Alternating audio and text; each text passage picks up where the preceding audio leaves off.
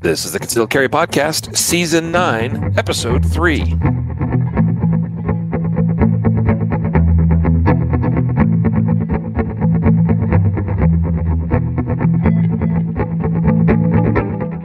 And welcome to the Concealed Carry Podcast, part of the ConcealedCarry.com network, brought to you by KSG Armory Holsters. Today is Wednesday, July 19th, 2023. I am your host, Riley Bowman, and I'm joined today by producer and co-host extraordinaire, Matthew Maruster. I'm back once again, man. Yeah. What's up with you, disappearing last week and, going and doing other, business-related activities? Yeah, I'm expanding my my skill set, I think. That's what they call it, at least. Expanding your skill set. I like it. You actually attended a show. What show was that? It was an NSSF dealer, range and dealer expo up in Milwaukee. Yeah. What did you think of that? It was good. It was interesting. It was different. It's smaller than, some of the other shows we've attended, but I went with one of my buddies who also works in the industry, and I'm good friends with him. He lives nearby, and he works for HRT Tactical, and so we went up there and had some fun. Nice. Yeah, it's cool. Right on. Well, we're glad to have you back. I'm glad you're able to go to that show. Folks, today's episode, we're going to be talking about top tips for traveling with guns. It's still technically the summer season. We are in the middle of July, and before we know it, we'll be in the fall season. But you're still doing a lot of travel. I got a lot of travel still coming up. In fact, I'm leaving tomorrow, heading up to Montana for a 2-day pistol intelligence course, and so I'll be traveling yet again. I'm well acquainted with traveling with a firearm, whether it's flying with a firearm or driving or whatever you got. That's what we're going to be here to talk about today, to share with you the best practices and, of course, to the best of our ability, the legal ways of doing so that you can stay out of trouble. We don't want anybody having trouble while traveling and trying to enjoy time with their families. So that is the topic today. And while I'm mentioning it, we'll just throw in a quick disclaimer. We are not attorneys, and we are not officially recognized experts in the law, but this is something we deal with regularly, and we will share to the best of our ability our own experiences and knowledge with these topics. But you should do your own research into the laws and regulations that govern travel or possession or carrying of a firearm, particularly during your travel activities. We'll try to point you to some resources as well for where you can learn more about that. And so with that disclaimer out of the way, today's episode is brought to you by CCW Safe. And our other episode sponsor is KSG Armory Holsters. You can find CCW Safe, ccwsafe.com, and KSG, of course, ksgarmory.com. Some separate sponsor messages here in a moment. We'll bring those to you. But let's go ahead and get into our topic without further ado. And by the way, we appreciate some of you watching and commenting already. Eddie, who's watching from Mexico. I think I've seen you before, Eddie, and I'm guessing you're traveling to Mexico. So, congrats, I guess, on travel. I hope it's a good time. And so I guess this episode might be specifically relevant to Eddie, although I don't know of a legal way to travel no, that's not quite true. There's probably one legal way of traveling to Mexico with a firearm, and that would be some sort of competition shooting waiver, which you can do to a lot of international and foreign countries. Most of them have some sort of process whereby you can do that. And so, you know what? Interesting thing, I guess, to start off by talking about travel with a firearm, and specifically to foreign countries. I have not yet done it, but it's something I have researched, and I have numerous friends that have done it as they've traveled internationally for various international competitions. And that is probably about the only way you'll be able to pull it off that I can think of for just about any foreign country. And there's paperwork you got to fill out for the country you're traveling to. And there's also paperwork you got to have ready to go for coming back into the U.S. And some of that basically involves that the firearm or firearms that you're traveling out of the U.S. with are the same firearms that you are traveling back into the U.S. So that you're not importing anything new and you're not exporting anything, that the firearm that you personally own, that you left the country with, is the same one you're coming back into the country with. And the foreign country you're traveling to, where they may not have even legal like individual ownership and possession of firearms in the same way we have it here. Like some foreign countries, you can have a firearm, but it's got to be stored at a licensed and recognized shooting club. Like you can't even have it stored in your home. So recognize that there's situations like that, and you've got to comply with those laws of the country you're traveling to. But again, most of the time, that sort of thing is only going to be possible when you're actually getting some kind of waiver for traveling out of the country to go shoot in a recognized competition type endeavor. So something kind of interesting, and not something that most of our folks probably are doing that are listening to this, but there may be a few of you never know. I'd like to think that someday in my life I'll have the opportunity to travel internationally to go and represent the U.S. and compete. We'll see if that opportunity ever presents itself. But something that is possible to do, but is riddled with all kinds of exceptions and special laws and the laws of multiple countries involved that you got to follow and abide by. And it even gets interesting, Matthew, when you say, like, a lot of my friends had to deal with this when they went to the World Shoot in Thailand last November, December, where some of them had connecting flights in like Korea or Japan, but their end destination is Thailand, right? And so like you had to have paperwork and stuff, for that, So, like in Japan, there's not even there's not an option for that I'm aware of at all to like own a firearm or possess a firearm. So, there is ways through the various countries where there's paperwork you got to secure well in advance of like, this is what I'm doing, this is where I'm going, this is what I'm doing, this is the legal activity that I'm participating in and the reason for that, and here's all the serial numbers and blah blah blah blah. So yeah. Can you imagine doing that? Yeah, that's crazy. And as you're saying this, I've never traveled internationally with the firearm.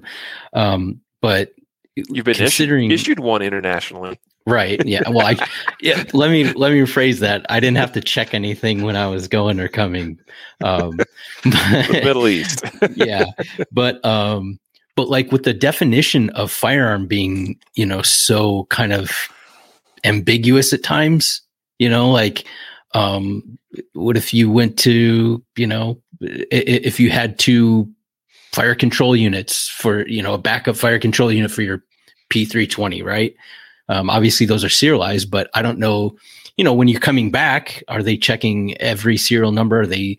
It's just, you know what I mean? Like I assume there's somebody there that knows what they're looking for and knows what they're checking, rather than just, hey, you have a gun in a case that seems to match and go about your way, because there could be all kinds of janky stuff going on. But yeah, it gets confusing, especially traveling overseas. And I would never want, I mean, I can only imagine being redirected on a flight to another country. And then, that would be a nightmare. Yeah. Could cause some headache potentially. Yeah.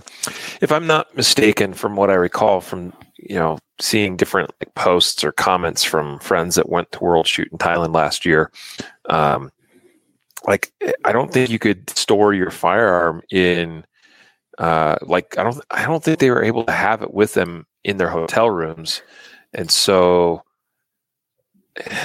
and I know for a fact, like from the airport to like where you were staying or whatever, like you had to be like escorted and stuff. So, it's just interesting, to see how there's these different laws and regulations in different countries, but yet there's still like a way to put on this world-class competition where people come in from all over the world, including from countries where they don't have Second Amendment type laws like we do here, and it's cool that that's still a possibility. I mean, we would love to see Second Amendment principles and ideals proliferated even more so throughout the world, and there be more freedom for everybody involved. But anyway, let's move on.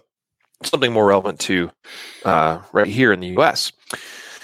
So let's talk first about the concept of reciprocity, Matthew. So you want to give a quick overview on that? I mean, I imagine that many of our viewers, listeners probably know a thing or two about that, but be careful about what you think you know, because I sometimes, have conversations with people in my, daily activities, or even in my travel, as I get to, know people in different locations in the U.S. and different states, or like I've even had conversations with people on a plane. Like I'm flying somewhere and they're like, "Hey, you seem, like you're a gun guy or something," because maybe I'm sitting there, maybe I have a gun hat on, or maybe I'm like, I remember sitting on a plane once and reviewing match video, like, for me shooting at a competition, and guy next to me is like, "Oh, that looks pretty fun," and we had a conversation, right?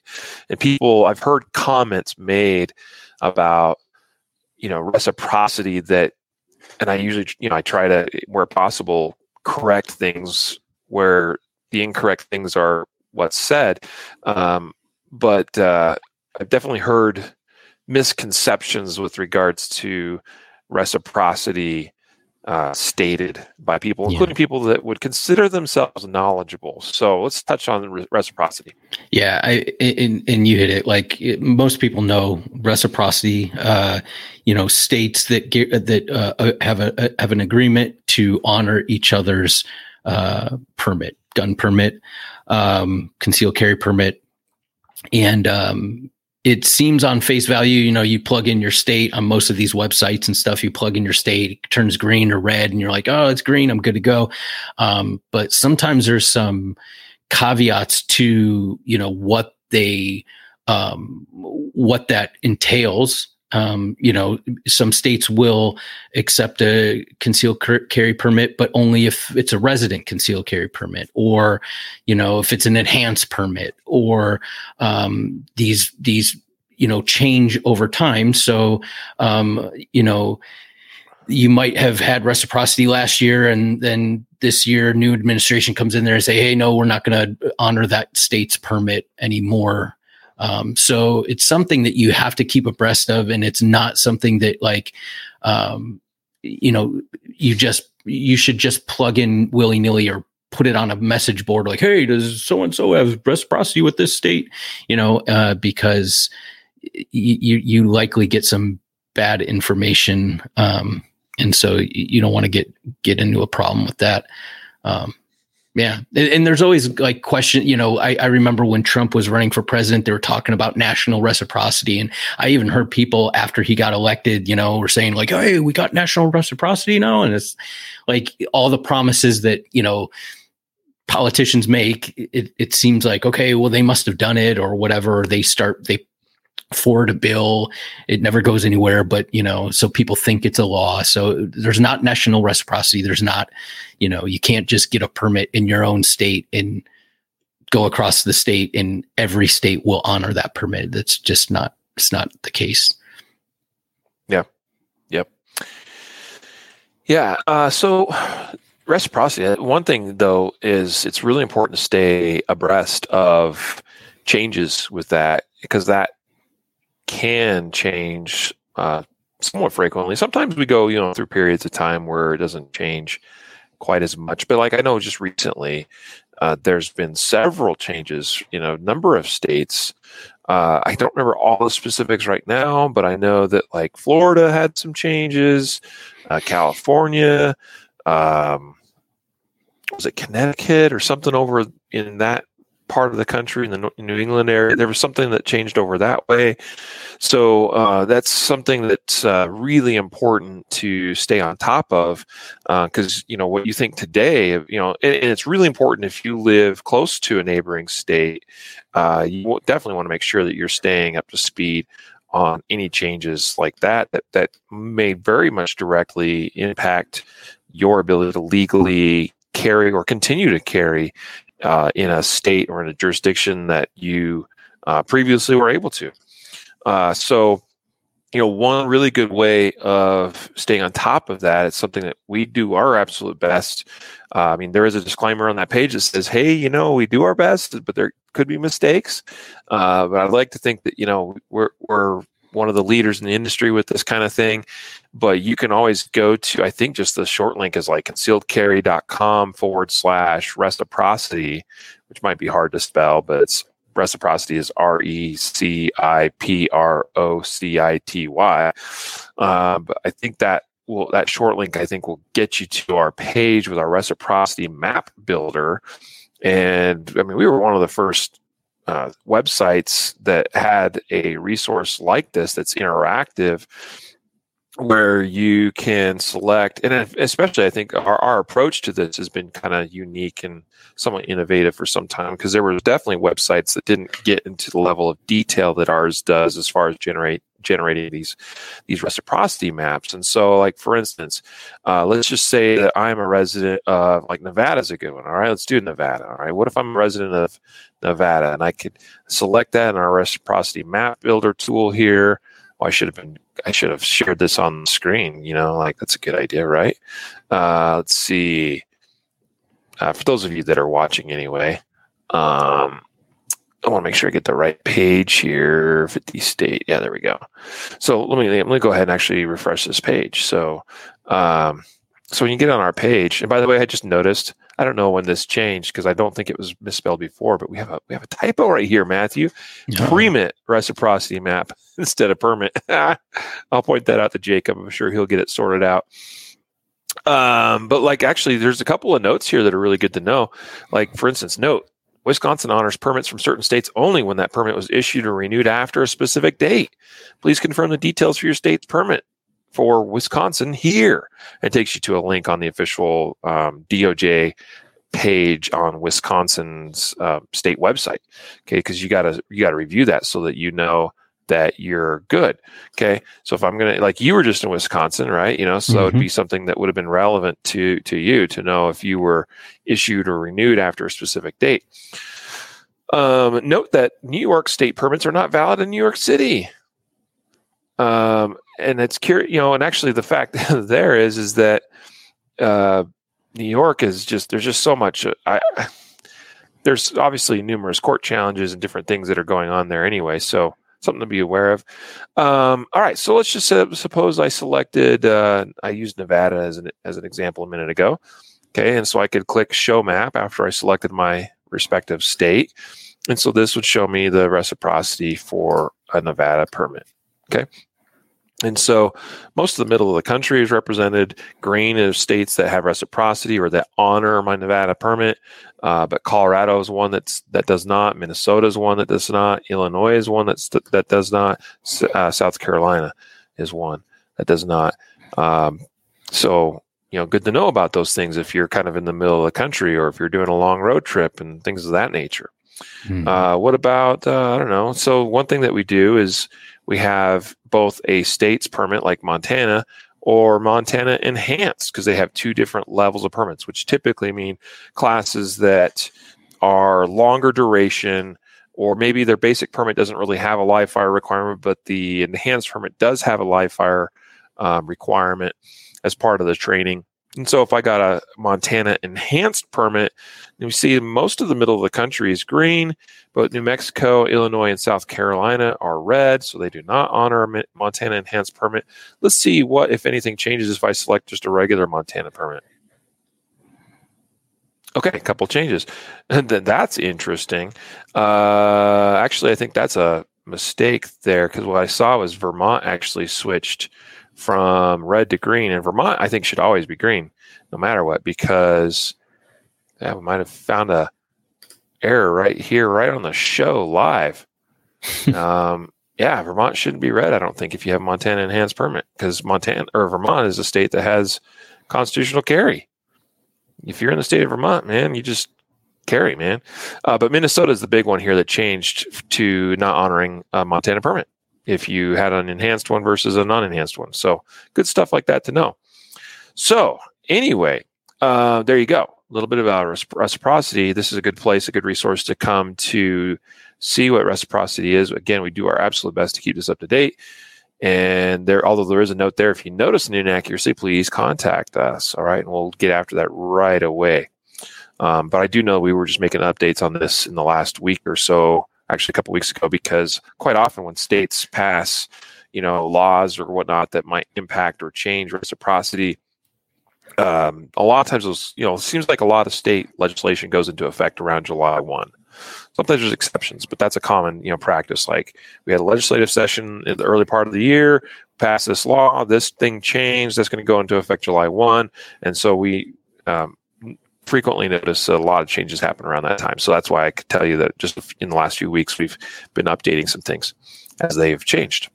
So let's talk real quick about constitutional carry, or carry without a permit, permitless carry is sometimes referred to. And so actually this brings up another, I guess screen share here. I'll go ahead and show this because this is the map that basically shows current states that have constitutional carry or something like constitutional carry. Okay. And what you see here is we're up to like 27 states, I think, that have something like that. Mm-hmm. So all these green states here are constitutional carry states. The thing there to know, though, and this is good, and you kind of need to research this on those various, for those various individual states, is that some states might actually say, hey, this law applies to residents of our state and not necessarily residents of other states when they visit here. Or in some of the states, like I was mentioning, I think Vermont is an example, and I think Wyoming is another example. Like constitutional carry is just the law of the land. Doesn't matter who you are, where you're from, as long as you can lawfully possess a firearm, you're not in, violation of anything federally, federal wise, as far as, a felon permitting or possessing a firearm and so forth. Like, hey, you can carry in our state because we have constitutional carry. Some of the new add-ons to this list are like Florida that just went into effect, I believe this year. What was another one that was fairly recent? Ohio, wasn't it? Ohio, fairly recent. Was that last year? Recent. Last year, yeah. Yeah. I think Arizona was fairly recent. So I know there's been a couple others. There's been so many, though, which is a wonderful thing that it's kind of, again, it's one of those things that'd be hard to keep track of, but it's good to know which those states are. But one thing we sometimes run to, and I'd like to hear your thoughts on this, Matthew. I imagine that to go to that NSSF show recently that you drove there, right? Right, yeah. So you would have left Ohio, driven through Indiana, and then Illinois, and then ended up in Milwaukee. So do you have a permit that allows you to carry a gun concealed in Illinois? No. Yeah. No, I don't. So tell me about, like, what is your strategy if you got to travel through a state or spend time in a state that you don't have reciprocity with? Yeah, it actually happened to me twice in the past couple weeks. I also drove out to Dulles Airport, outside of Washington, D.C., but my path takes me through Maryland, a little part of Maryland. Which is obviously behind enemy lines again. So I don't have reciprocity there either. So there's a couple things that you can do.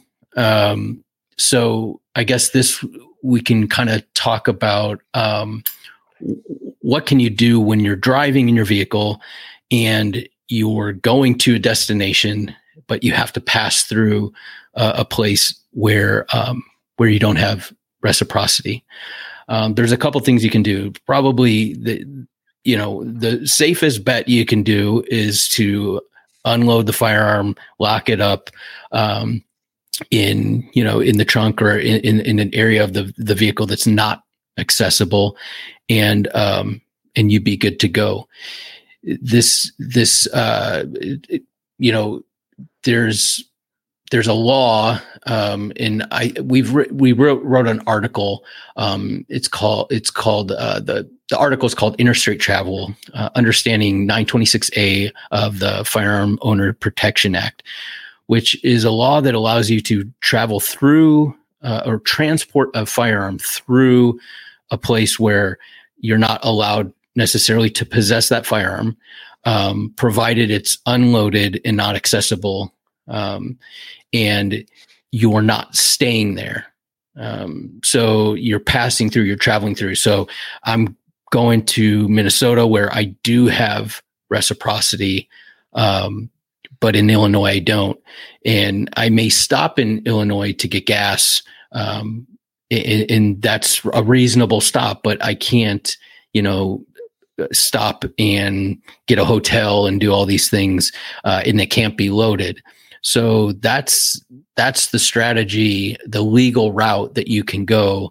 And I'll let you kind of fill in the nuances and the detail about 926A and some of the, I don't want to say problems with it, but some of the challenges and things with it. But that's the legal process by which you could get through, or I would recommend.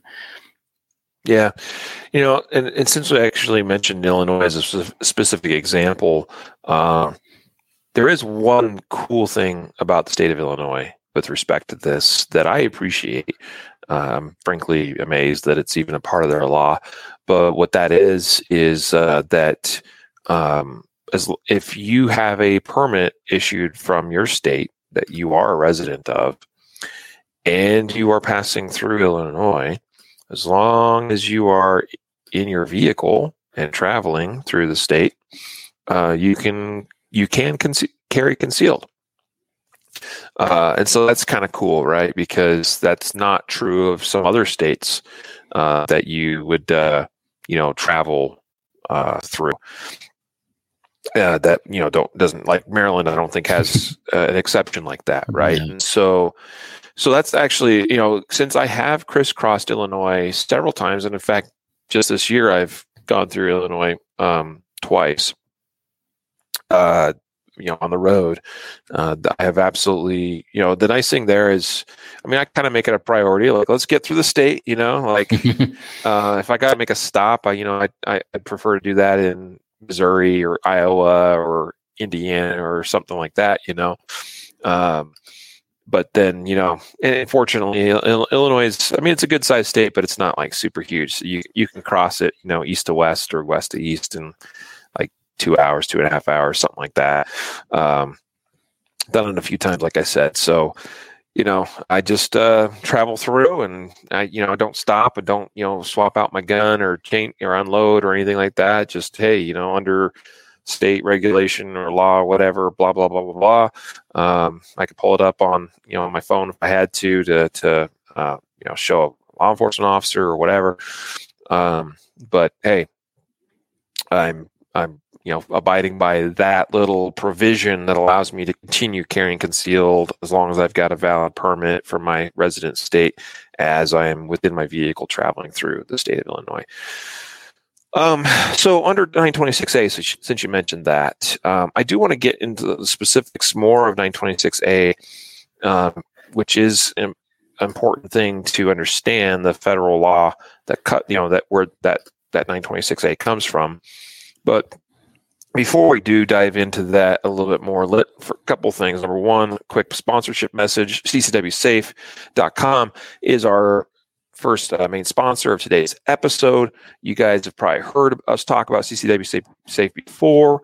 I was just noting today that on our website right now, we actually have a website called, or an article called, "Who are CCW Safe's Attorneys and Advisors?" And I'd encourage you to go check that out. I think that is worthwhile to read as you learn about the CEOs, the founders of the company, their national trial counsel, Don West, who's been on our podcast before, and those that are members of their critical response teams, and like Gary Eastridge and Rob High. Two absolute giants of men, in my opinion. They're both just phenomenal human beings, and you can tell that. And this is true of all of that executive team, but Rob and Gary are just phenomenal in that you can really tell that they care about their jobs and care about taking care of the members of CCW Safe. But then also they have others involved. So you can read more about that team and those that are advising the organization that is known as CCW Safe. So check out that article. Again, it's available. I just saw it as of today. I think you just published it today, Matthew. Yep. So who are CCW Safe's attorneys and advisors?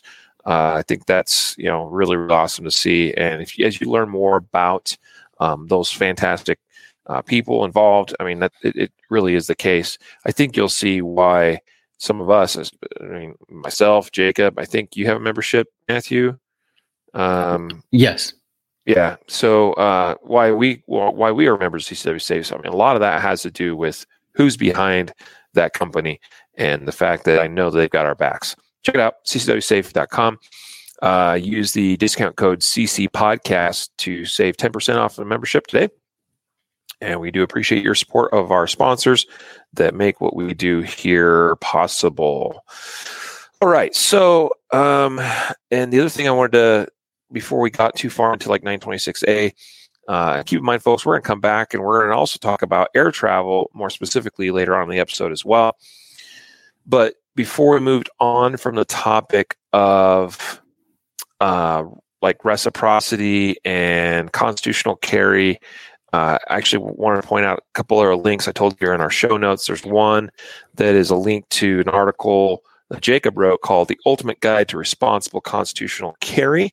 Lots of good stuff in this article. It's actually it goes into quite a good depth as far as the concept of constitutional carry and what you need to know before you try to exercise your right under constitutional carry, whether in your home state or whether you are traveling or out and about. But one thing that is good to note, like some people are like, yes, my state's a constitutional carry state. And so I wanted to touch on this because it's super important to understand that while we are all for constitutional carry laws, absolutely support that, have done so for many, many years, as we don't think that the government should get involved in regulating that practice from the Second Amendment perspective. And frankly, when the government does get involved in having to issue permits and things like that, the requirements that are that are issued as part of obtaining a permit are completely arbitrary and honestly quite meaningless in so many respects. So anyway, one thing though that is good to know, and so even if you live in a constitutional carry state, it is good, I think, to still pursue obtaining a permit if you can. And the reason why is because of the Gun-Free School Zones Act. Mm-hmm. Because it's this is one thing that's not talked about, I think, enough or understood enough by concealed carriers. Because what this is that back in 1990, a law actually signed by President Bush, it became illegal to have a firearm within 1,000 feet of a school, unless you're otherwise licensed by the state. All right.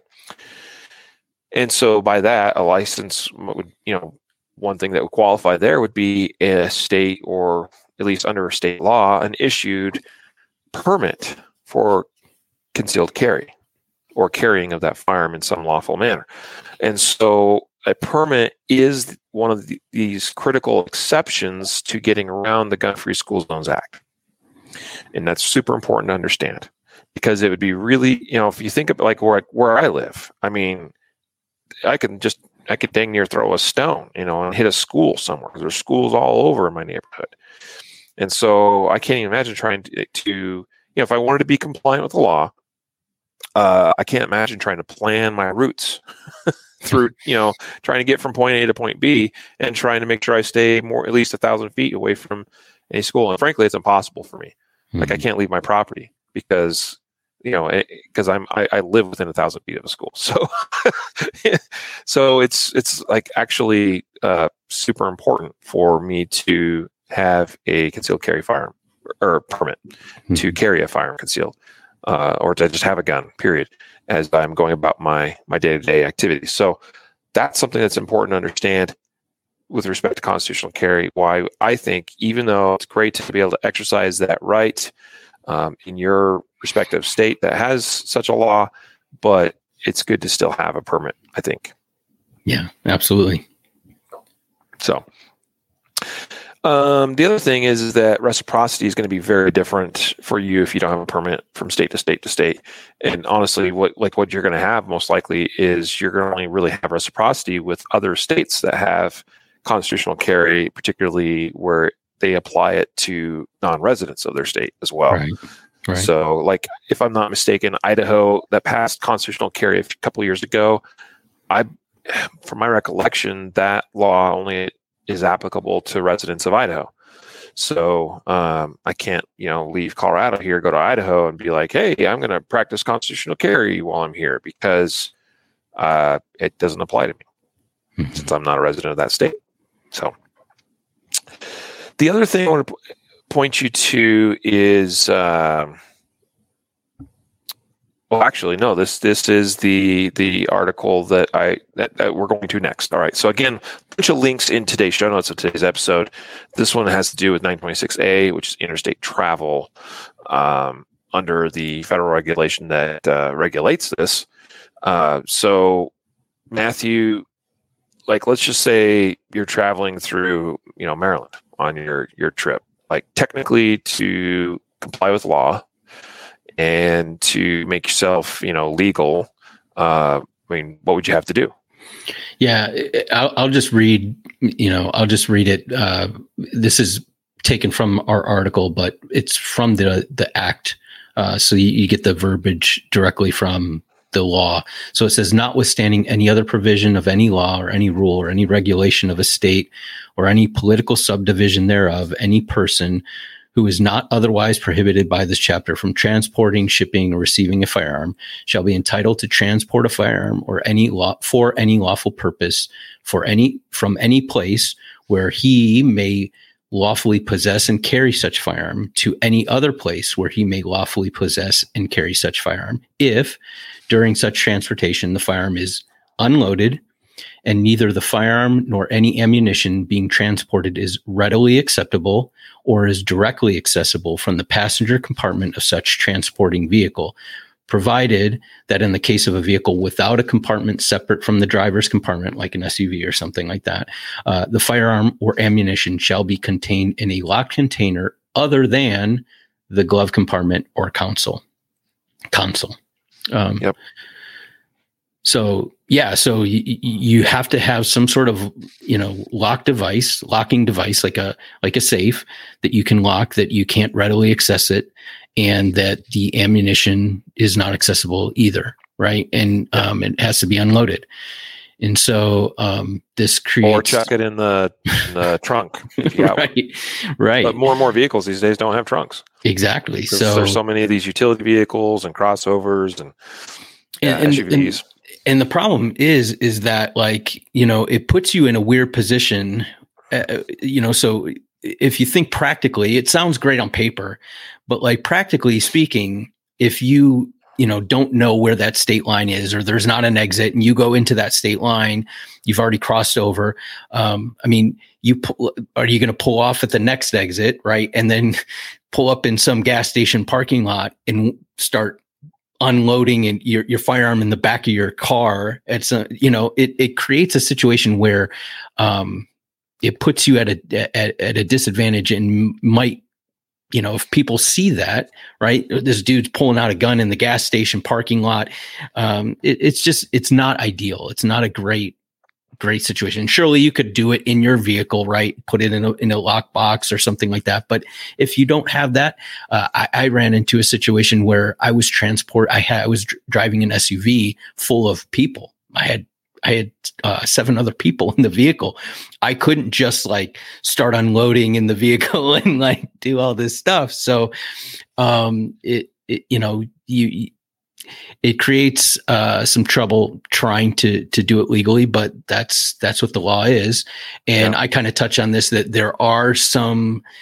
there have been some instances where, now now this is affirmative defense. So you basically, if you're stopped, you kind of have to prove that that you are going to a destination that is not, that you are legally allowed to carry.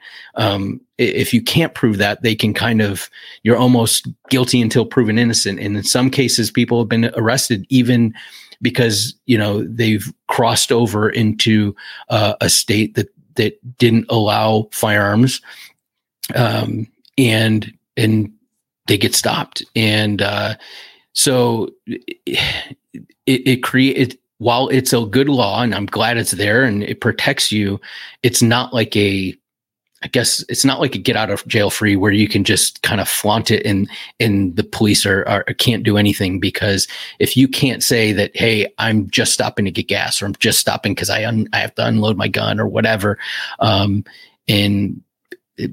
you could be arrested, and there have been instances where that's happened, and it kind of sucks that the law is kind of not written that way, but that's the way it's interpreted, and that's the way it's enforced in some areas. Yeah, and I know some people will probably be like, well, hey, it's concealed is concealed, and how would they know I'm carrying concealed, and I'm just gonna not say anything and not draw attention to myself and so forth, and just go about my merry way. The Second Amendment is my permit, which, by the way, I totally can relate to. It's just that it's like, how much of an example do you want to make yourself? And again, I know a lot of people will be like, well, nothing's going to happen. I'm just going to be careful and do my thing, and all will be fine. But let's suppose while you're traveling through this state where you're not permitted to legally carry said firearm, you get in an accident. That's not something you can guarantee won't happen, or that you can predict, because it might not even necessarily be your fault, and it may be something that you can't avoid. And so next thing you know, you're involved in an accident. Perhaps you're injured enough to where you require medical intervention. And during the course of receiving said intervention, because you're incapacitated, you're severely injured, you're knocked unconscious, whatever, obviously at some point, the firearm that you're carrying on yourself will have to be removed by emergency, responders. And so next thing you know, guess what?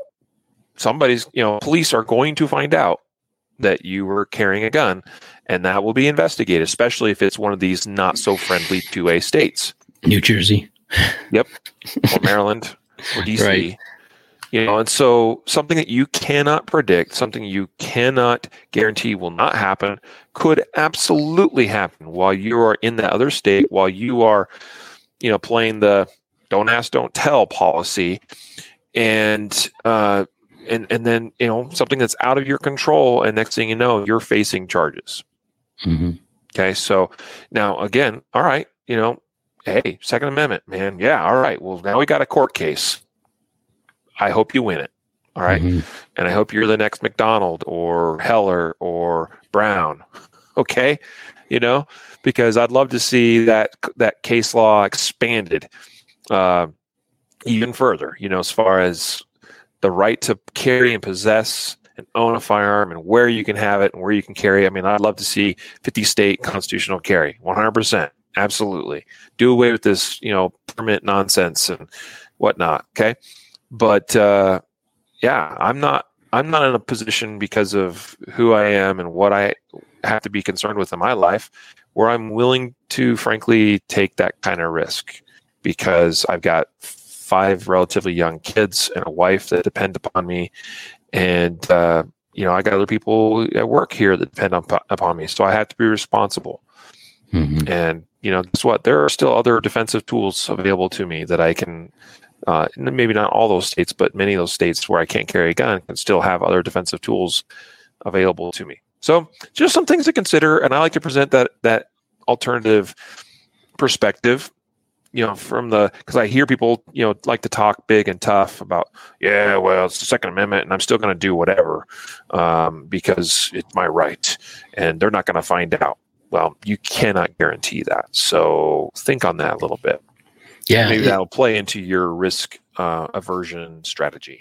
Yeah, I mean, imagine being like, you're on vacation with your family, driving through a state, and you get arrested. I mean, that it might be on principle you want to fight it and stand up, but like it's certainly going to be an inopportune moment, right, to take on this legal fight against the powers that be. And I'm not saying not to do it. I'm not saying be cowardice. If you want to fight it.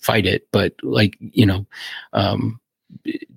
do take into consideration those things. And another thing is some of these states also prohibit high capacity magazines. Mm-hmm. Right. And so now some of those bans don't necessarily ban people that possess them that are passing through, or there might be worded a little weird where, you can't buy them, but you can possess them, or all kinds of weird stuff. But or it's like California, where all of that was thrown into disarray when they had their Freedom Week, because there was a temporary injunction on a law that then meant that, it's kind of this brief sunsetting period where, people could suddenly buy all kinds of magazines. And so, anyway, so there's all those weird kind of things, but Continue.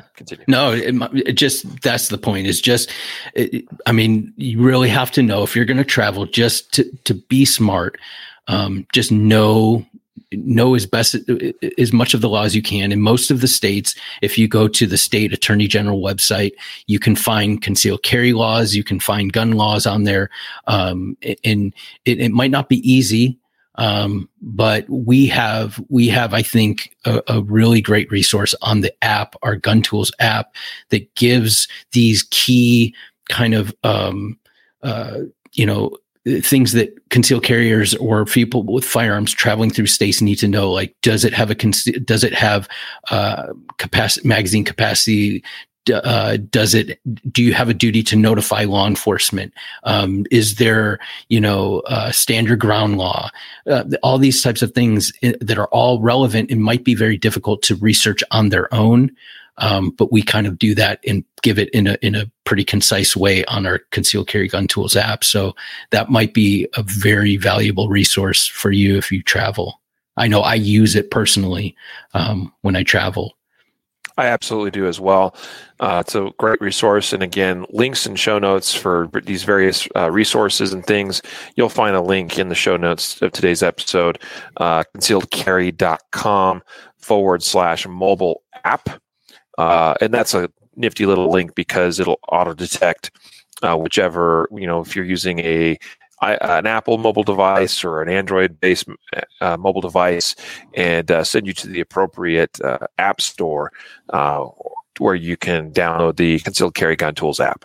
That it is my number one resource, and I use it every time I'm on the road, at the very least to review, hey, as I'm going through state such and such, like, here's a good one to know. Okay, what states require notification to law enforcement as soon as you're stopped? It could be part of and the most likely scenario, obviously, is like a traffic stop. Does that state require me to notify the officer I am, in possession of a firearm, or that I'm carrying, or that I have a permit? Could be any number of those combinations, and that's good to know. And that's one thing I like to refresh my memory on and know ahead of time, because it's good to know. You don't want to be like fumbling in the moment, like, oh, am I supposed to declare this or what? So the Concealed Carry Gun Tools app, concealedcarry.com/mobile app is the link for that. Okay, speaking of another link, I'm going to give another link here of our other episode sponsor, which is KSG Armory Holsters. Head on over to ksgarmory.com for what we think are we're a little bit biased, no offense, but we're very proud to be associated with, to actually, frankly, own as one of our concealedcarry.com brands, KSG Armory, which was already a company that had a strong reputation in the industry for making quality holster products that serious professionals use. And even if you're not a serious professional, you want to be using a quality, properly retaining, safe, and yet consistently easy to access holster to carry your gun in. KSG Armory is your place to pick one up. Go to ksgarmory.com. Use the discount code CC Podcast to save 10% off of your next holster purchase from KSG Armory. We do appreciate your support of our sponsors and of us. All right, so there you go. KSG Armory Holsters, another sponsor today. Actually, our title sponsor of the Concealed Carry podcast now.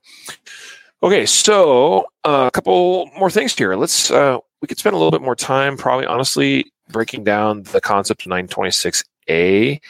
But I think we hit all the high points pretty well. One other critical one to really know would, and this probably is not super likely for a lot of folks out there, but because we talked about the firearms, and what you have to do, by the way, to make it compliant under 926A, unloaded, either locked away in a hard-sided container or in a separate compartment of the vehicle from the passenger compartment. I like to travel with a quick access safe or vault, or at the very least, something like a Pelican case, like a small Pelican case. One of my favorites is actually that small vault hard-sided case. It's it's the sub brand of Pelican, kind of the more value-priced Pelican brand. And I've got one of those you could actually fit like 2 guns in there pretty comfortably. And it's a solid little case, foam padded inside, hard-sided, good hinges on it, good, like reinforced holes so you put locks through. So, it's like really secured. And so that's actually probably the thing. I mean, I usually have a quick access vault in my vehicle no matter what, but that little vault, pistol case is super, super handy for these types of things as well, or for air travel even as well. So something to kind of keep in mind and plan, make sure you have kind of like on your packing list, if you will, for upcoming travel. If you know you're going to have a situation where you're going to have to, unarm yourself, take your gun off and unload it and lock it away. Or at the very least, it's good to have something like that, particularly from a security standpoint, if you are doing travel and you've got young ones, and you got to be mindful, because I may not have that gun on me at all times, even just in the hotel room. If I want to relax and chill with my kids, I've got a quick access vault that I'm going to have with me on that trip, so I can properly and safely store my firearm, even when I'm in the hotel room or not in the hotel room. So the point is, even when I'm not carrying the gun and whatnot. So some things to consider there. But probably the last big thing that I think we'll have time to talk about here today, and this is one that comes up all the time, is air travel with a firearm. How to do it properly, how to do it safely, how to avoid trouble during traveling by air.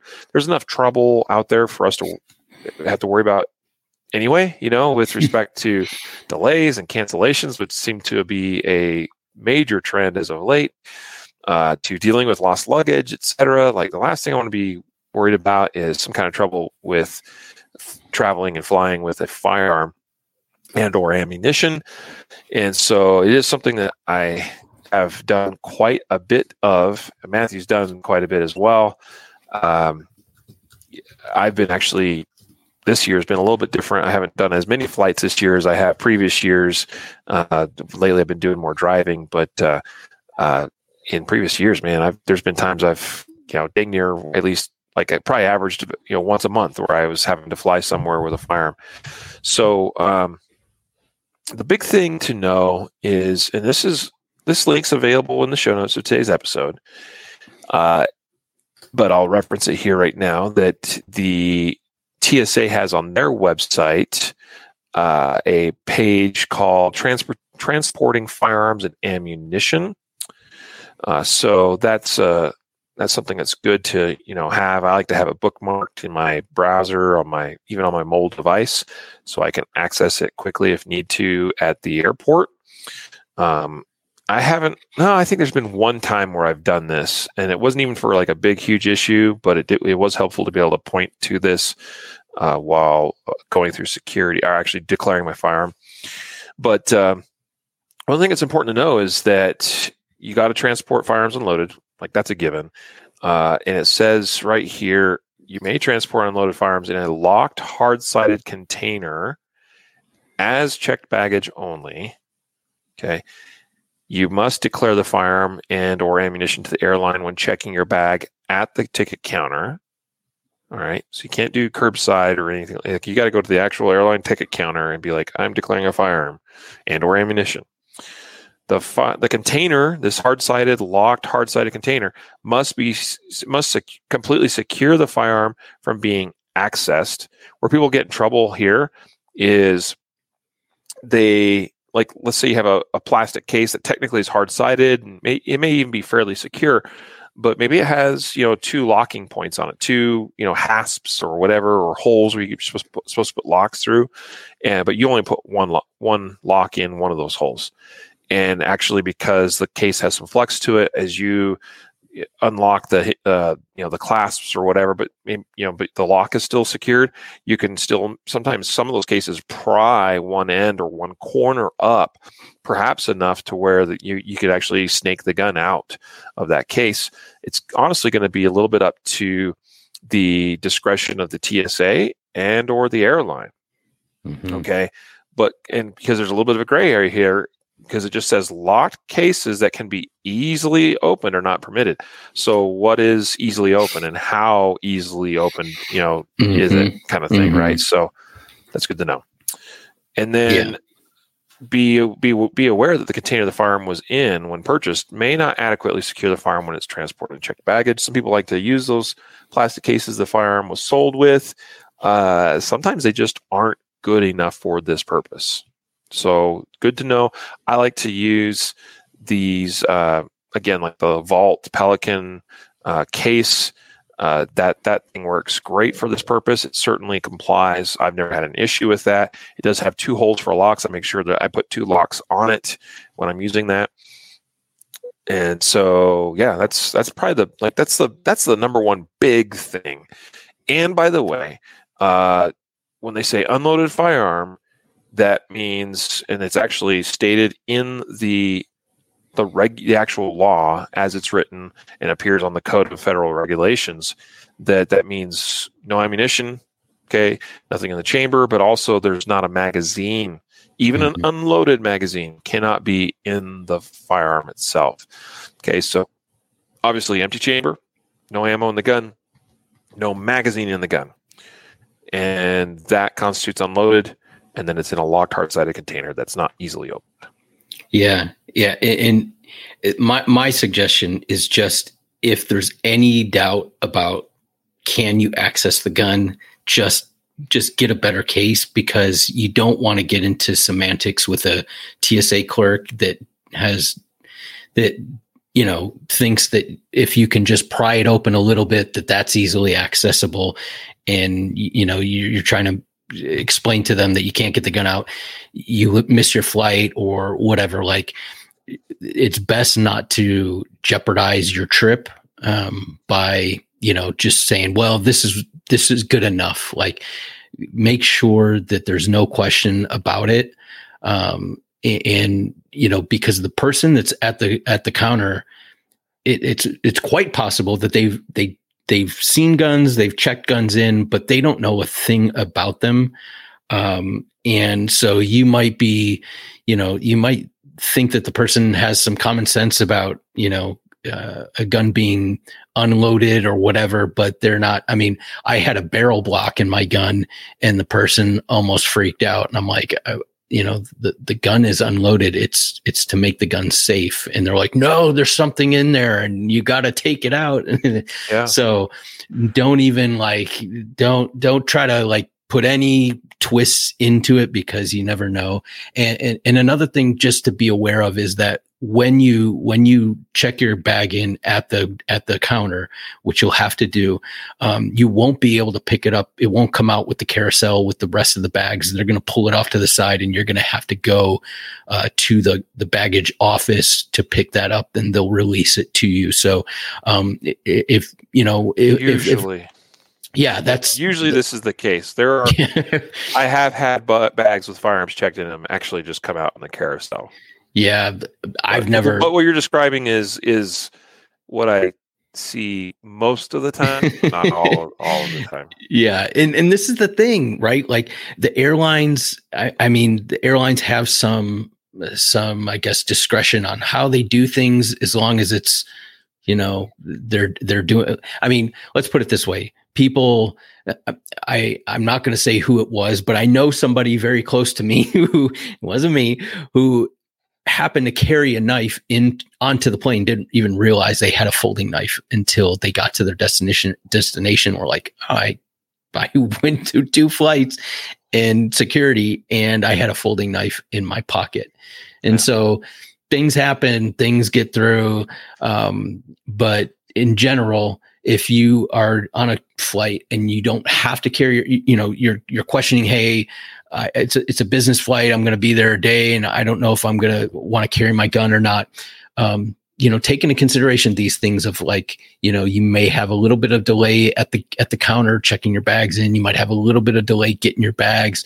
So just to be aware of those things. Maybe you have to leave earlier, maybe or whatnot. But it might. I don't want to scare anybody away, because there is a process and you can go through it relatively quickly, but there is a little bit more of a delay than just kind of getting your boarding pass and getting it on your phone and kind of cruising through everything. Yep. Yeah. Let's talk about locks real quick, just so folks know that if they're not familiar already. So you actually can use any lock.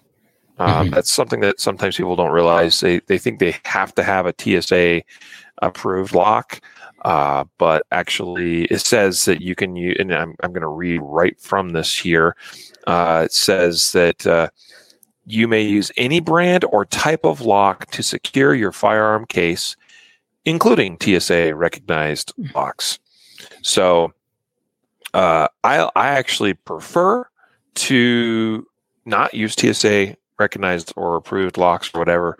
I like to be, it says here that only the passenger should retain the key or combination to the lock unless TSA personnel request the key. I like to be the one that's in control of that, but I also have a friend that he doesn't want to deal with the hassle, and so he actually uses a TSA lock on his, and I'm like, all right, that's cool, So now the flip side of that is if you are using a lock, and I think this is why he wants to avoid that potential hassle. There are instances where TSA is frankly so lazy that when they decide for whatever reason they need to actually take a look inside your case without you being present, and they just hey, we're going to inspect this. And it doesn't have a TSA approved or recognized lock, they'll just cut the locks off and do it, and it's like, yeah, that's not cool. So yeah, there's kind of pros and cons, I think, to both sides. I've mostly had pretty good success. I've not really had any major troubles with this kind of thing. I also use locks that I only have the key for, and the way those locks fit around the hole on my lockable case, these are basically like you'd have to basically cut the case around, like, because it's a plastic case. You'd basically have to cut around the lock to actually, like, you're not cutting the lock. There's not enough clearance to get any kind of tool in there to do that. And so, yeah, I will say that my life got way simpler when I moved to a model where here's how I actually handle it. So I'm going to describe this. I've probably talked about it before on the podcast, but it's probably been a while, and probably not all of you heard that. Here is my procedure for air travel with a firearm. I actually use, for at least one of my check bags, and sometimes more than one of my check bags is this way, I actually use a Pelican case, a Pelican Air 1615 model. I have another one that's a 1606 model. Both Pelican Airs. The Air designation is that these are actually Pelican cases, but they're lightened versions. They're still very strong. They're still waterproof or whatever, but they're like 40% lighter than a standard case of the similar size. So, that's important because I don't want to have a super heavy case. That means less capacity in terms of weight. Because, you're either limited to 40 or 50 pounds, depending on the carrier. So here's what's beautiful about using a Pelican case. That entire checked bag complies with, the requirement for it to be a locked, hard-sided case that's not easily opened or accessed. And so it actually at that point, doesn't matter where within that case or how within that case I put the gun. And so I used to travel with a checked bag where I used a hard-sided locked case inside the checked bag. But now my entire case, my entire checked bag is the hard-sided locked case. And so I actually just use my standard range bag, and I leave the firearm exactly where usually it would be, which is soft and padded and protective. And I lock up the Pelican case, and that's what gets checked. Now, every once in a while, it throws off a gate check agent a little bit, or checked baggage agent. Like when you're declaring it at the counter there, and they're like, "Well, where's the locked case?" And I'm like, "This whole thing is the locked case." I did have one agent that was kind of confused by that concept until someone a bit more experienced came over. They're like, "Oh no, he's in compliance. This is not an issue here," because I think they were expecting me to have within that hard-sided locked Pelican case another hard-sided locked case. But that's what I do, and it simplifies my travel greatly, and it also secures all the other things inside with that firearm. And that's actually the reason I like it, is that it's one way. When you are just transporting a checked bag, and maybe you have clothing, and other personal belongings, including maybe some things that are somewhat valuable, you can only use a TSA recognized lock to secure that checked bag, and those are relatively easily defeated. And you might end up missing some things when you travel across the country somewhere. Yep. For me, the advantage with using a Pelican case like that is that Pelican case has to be locked, and I get the advantage of it actually being locked with non-TSA locks. And all the other things that are inside that case along with my gun are also secured. And so I like that approach. And then, so I have the 1615 model is kind of the biggest size that you're technically allowed to check without additional fees. And then I have an intermediate size, the 1606 model, that I also frequently travel with.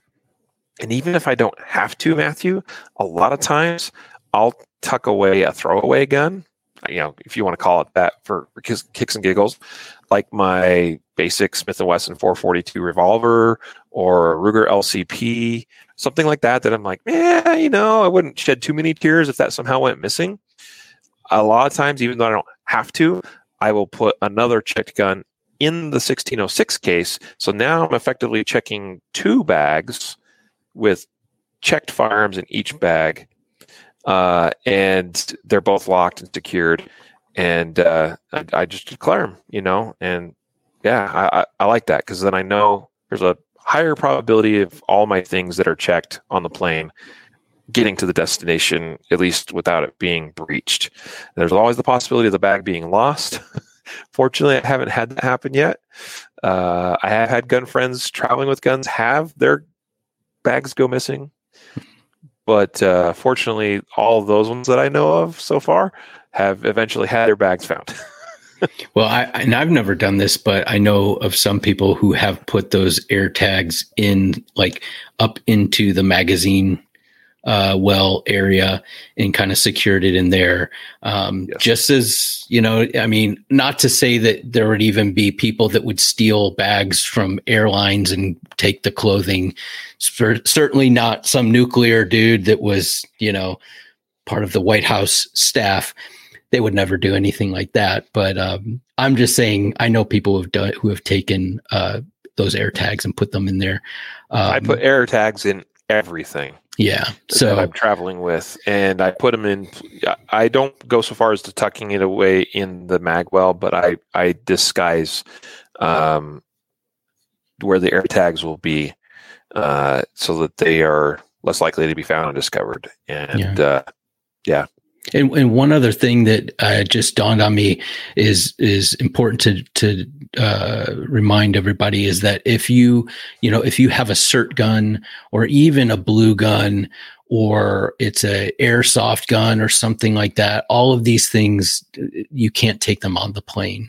I know it's a blue gun is a piece of plastic, but you need, like, it even says, I think, somewhere on that something about replica replicas. firearms, including firearm replicas that are toys, may be transported in checked baggage only. Yeah. So again, this is one of those things where like it's best just to err on the side of caution and check the stuff so you don't get into a problem at the gate.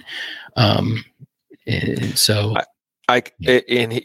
here are the few things that I know of that you can actually carry with you on the plane that is firearm related. One, optics. Optics are actually permitted.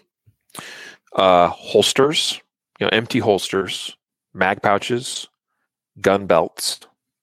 I know some competitive shooting friends that clip on their gun belt with holster, mag pouches, everything right onto the, say, like their backpack or whatever they're considering as their personal item, carry item, to take on the plane.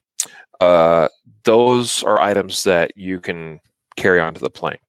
But firearm parts, magazines, clips, bolts, firing pins, parts of those or components of those things I just listed, firearm replicas, SIRT pistols, blue guns, airsoft guns, etc.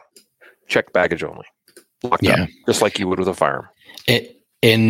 And lest you think that this whole thing about TSA and stuff or like overblowing it, I just pulled up the statistic in 2022, TSA confiscated, it says, more than 6,542 firearms from airport passengers, the highest number recorded since the agency's inception. And potentially this has a lot to do with new gun owners, a lot of new gun owners during COVID and maybe constitutional carry where people have possessed firearms and they're not being taught the law and things like that. So this is why that constitutional carry article is kind of important because it points out these things. And, podcasts like this, hopefully you share it with somebody who's maybe a new gun owner or travels a lot and they never thought about these things.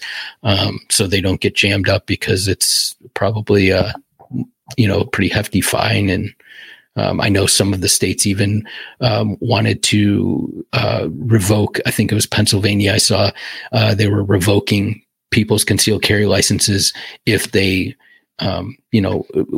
went up to TSA and forgot that their firearm was there. And so it has ramifications. It's unfortunately easier to do than people probably realize. Sure. Yeah. It's not something I'm too concerned about personally because I don't really transport guns around unless it's like in a range bag or in a gun type case. So I'm talking about like people that end up at security with their backpacks or briefcases or something and have a gun forgotten about inside. That's not me, man. Like the gun's either in a bag, a range bag, or a case, or it's on me, or it's in my safe at home, kind of thing. So. Yeah. I don't worry about that, but I do worry a little bit about ammunition and, having a sneaky little round, that I missed or forgot about as I try to go through security. And so I've just learned, even though it's extra work and takes extra time, I go through the extra process of basically, sanitizing my clothing and my bags. And by that, I mean sanitizing in the way that I go through the bag and check all the pockets and all the nooks and all the crannies and all that. Anything that's not going to be in the check bag, anything that's going to pass with me through security, I just take the extra time to go through and try to make sure. And to this day, I have found rounds. I'm not saying I haven't not caught myself with this, but because I had this policy in place, I have yet to go to security and have a live round somewhere in my possession as I did that. And so I'm fortunate for that, as much shooting and everything I do. Something that sometimes happens is, you're just on the range and whether it's a part of you, loading, unloading mags, etc., or a round you pick up off the ground and you just stow in a pocket.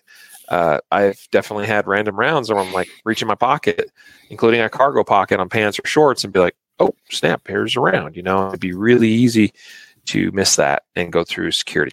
Speaking of ammunition with respect to air travel, read the TSA guidelines. The link again is in the show notes. I'm going to hit a couple of high points here. Does say fire magazines and ammunition clips, whether loaded or empty, So it implies that they can be loaded.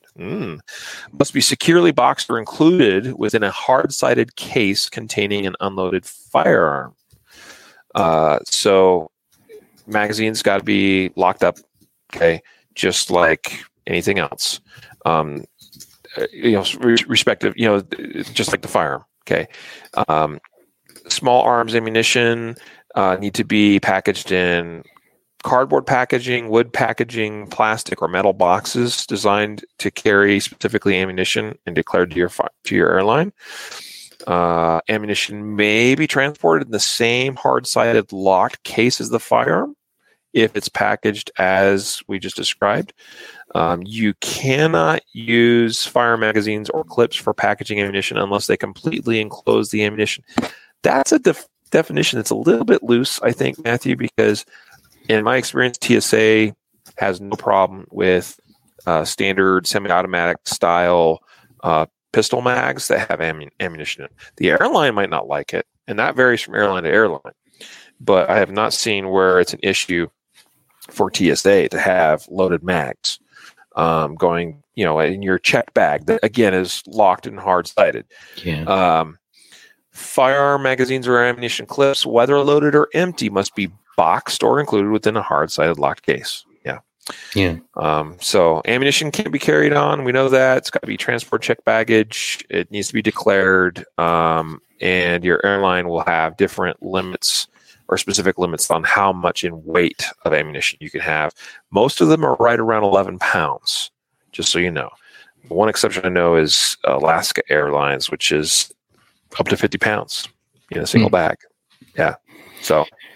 And I know we're almost running out of time, but I think there's one more thing I just want to, and you guys research this on your own. I don't know how much time we have to go into it, but consider connecting flights or where you're going, because if you end up in a situation where your flight gets a connecting flight and that next flight gets delayed or canceled and you need to get a hotel or something and they give you your bag or something like that, there have been instances where people have ended up in states where they're not allowed to possess a firearm or, that type of firearm.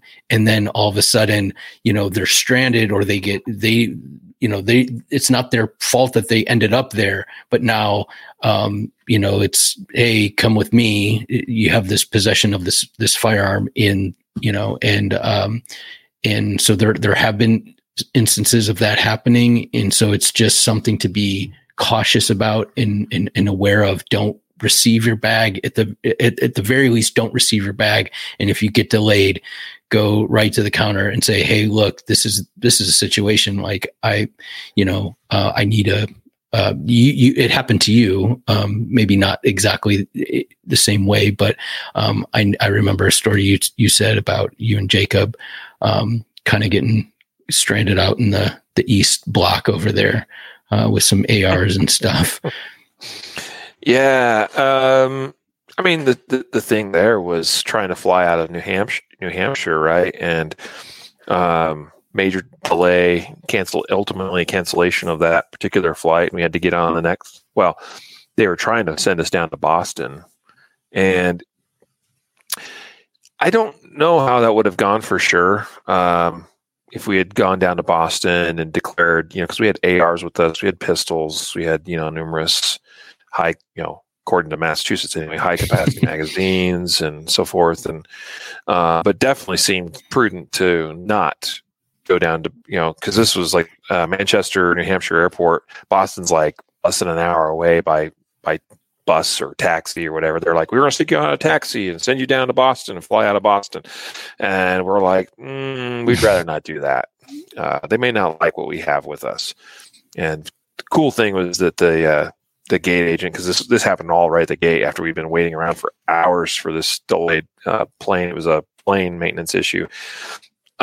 They were super cool. They're like, oh yeah, tell you what, you guys fly out tomorrow morning. Is that okay? We're like, yep. Okay, we'll put you up in a hotel, So we stuck with the plan, and cost us some time, unfortunately. It cost us, we could have gotten out of there that evening from Boston or the next morning out of Manchester, but definitely was worth having, our wits about ourselves and planning alternatively, making sure that we weren't, doing anything that might have gotten us hung up anywhere, including, in Boston, Massachusetts. It's so ironic to me, Matthew, that the place that this all started, is not a gun-friendly place anymore. But anyway.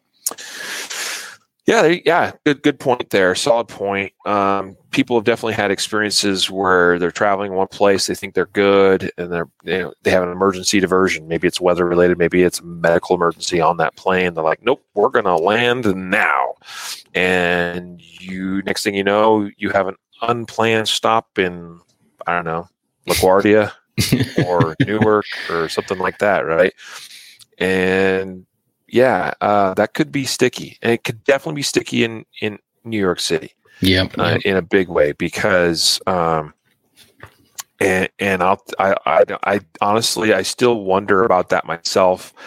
I have heard stories of New York police that were aware of people like they're basically watching people pick up bags at baggage claim, and they know that one's got a gun, and they know, if that person comes and grabs that, bam, they're right there and they're arresting you, kind of thing.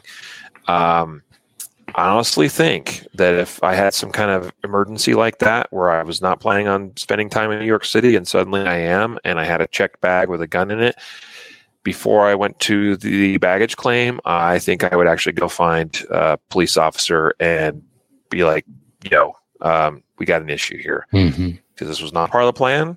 I was forced to land here. You need to, I know what the law here is. You need to help guide me through this now. Yeah. And by the way, it would be illegal for you to confiscate my stuff, but let's find a solution here, So anyway, fortunately, you don't have to actually worry about that in very many places in this country. New York is actually the only one I'm really aware of where it's like NYPD works closely with TSA, and like they actually nab people for violations at the airport. Most other places, like it's not like that. People have commented to me about, well, what happens if I fly into or out of Colorado? You guys all have like your 15 round mag capacity limit law there. And I'm like, bro, there's nobody at the airport watching or caring. TSA don't care. So anyway. Yeah, we have gone over a little over time, but this is a large topic. We have talked about some of the stuff before, but we thought this is a good time to revisit and maybe hit on a couple things maybe we haven't before. I don't know. Again, please check out the show notes of today's episode for a bunch of resources, links, articles, etc., things we've referenced here today. You're going to want to, have a game plan before you travel out of state or across country or by air. Know how to do it, responsibly, know how to do it safely, know how to do it without getting yourself in handcuffs. So we hope this is helpful for you and a good resource, even in this episode itself. Please feel free to share this with your friends, family, coworkers, others that are like-minded and likely have some of the same questions you do with respect to travel with a gun. We hope that you'll share the podcast and some of these resources with them as well. Again, today's episode sponsor is CCW Safe and KSG Armory Holsters. It was also mentioned, and actually Matthew originally had this slated, I think, for an episode sponsorship, although it's not really so much a sponsorship, but I thought it would be great just to include it in the show notes, a reference to the Concealed Carry Gun Tools app. And so again, you'll see that here's the app right here loading on my phone for those of you watching. There's my reciprocity. Oh, that's actually the laws. There's my reciprocity map right there. Bam, right at my fingertips. Download the app, concealedcarry.com/mobile app. Thanks for you guys' support of the podcast and for being here with us today. Until next time, a reminder to train right, train often, and train safe so you can fight hard, fight fast, and fight true. Take care.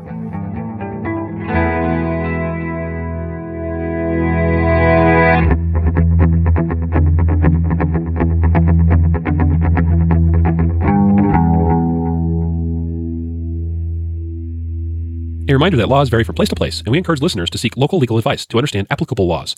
The Concealed Carry Podcast, Concealed Carry Inc., ConcealedCarry.com, and their affiliates strive to share insights and stories about firearm-related incidents and laws, but things could be different where you live, or laws may have changed by the time you listen to this. We cannot be held liable for your actions based on the information shared in this podcast.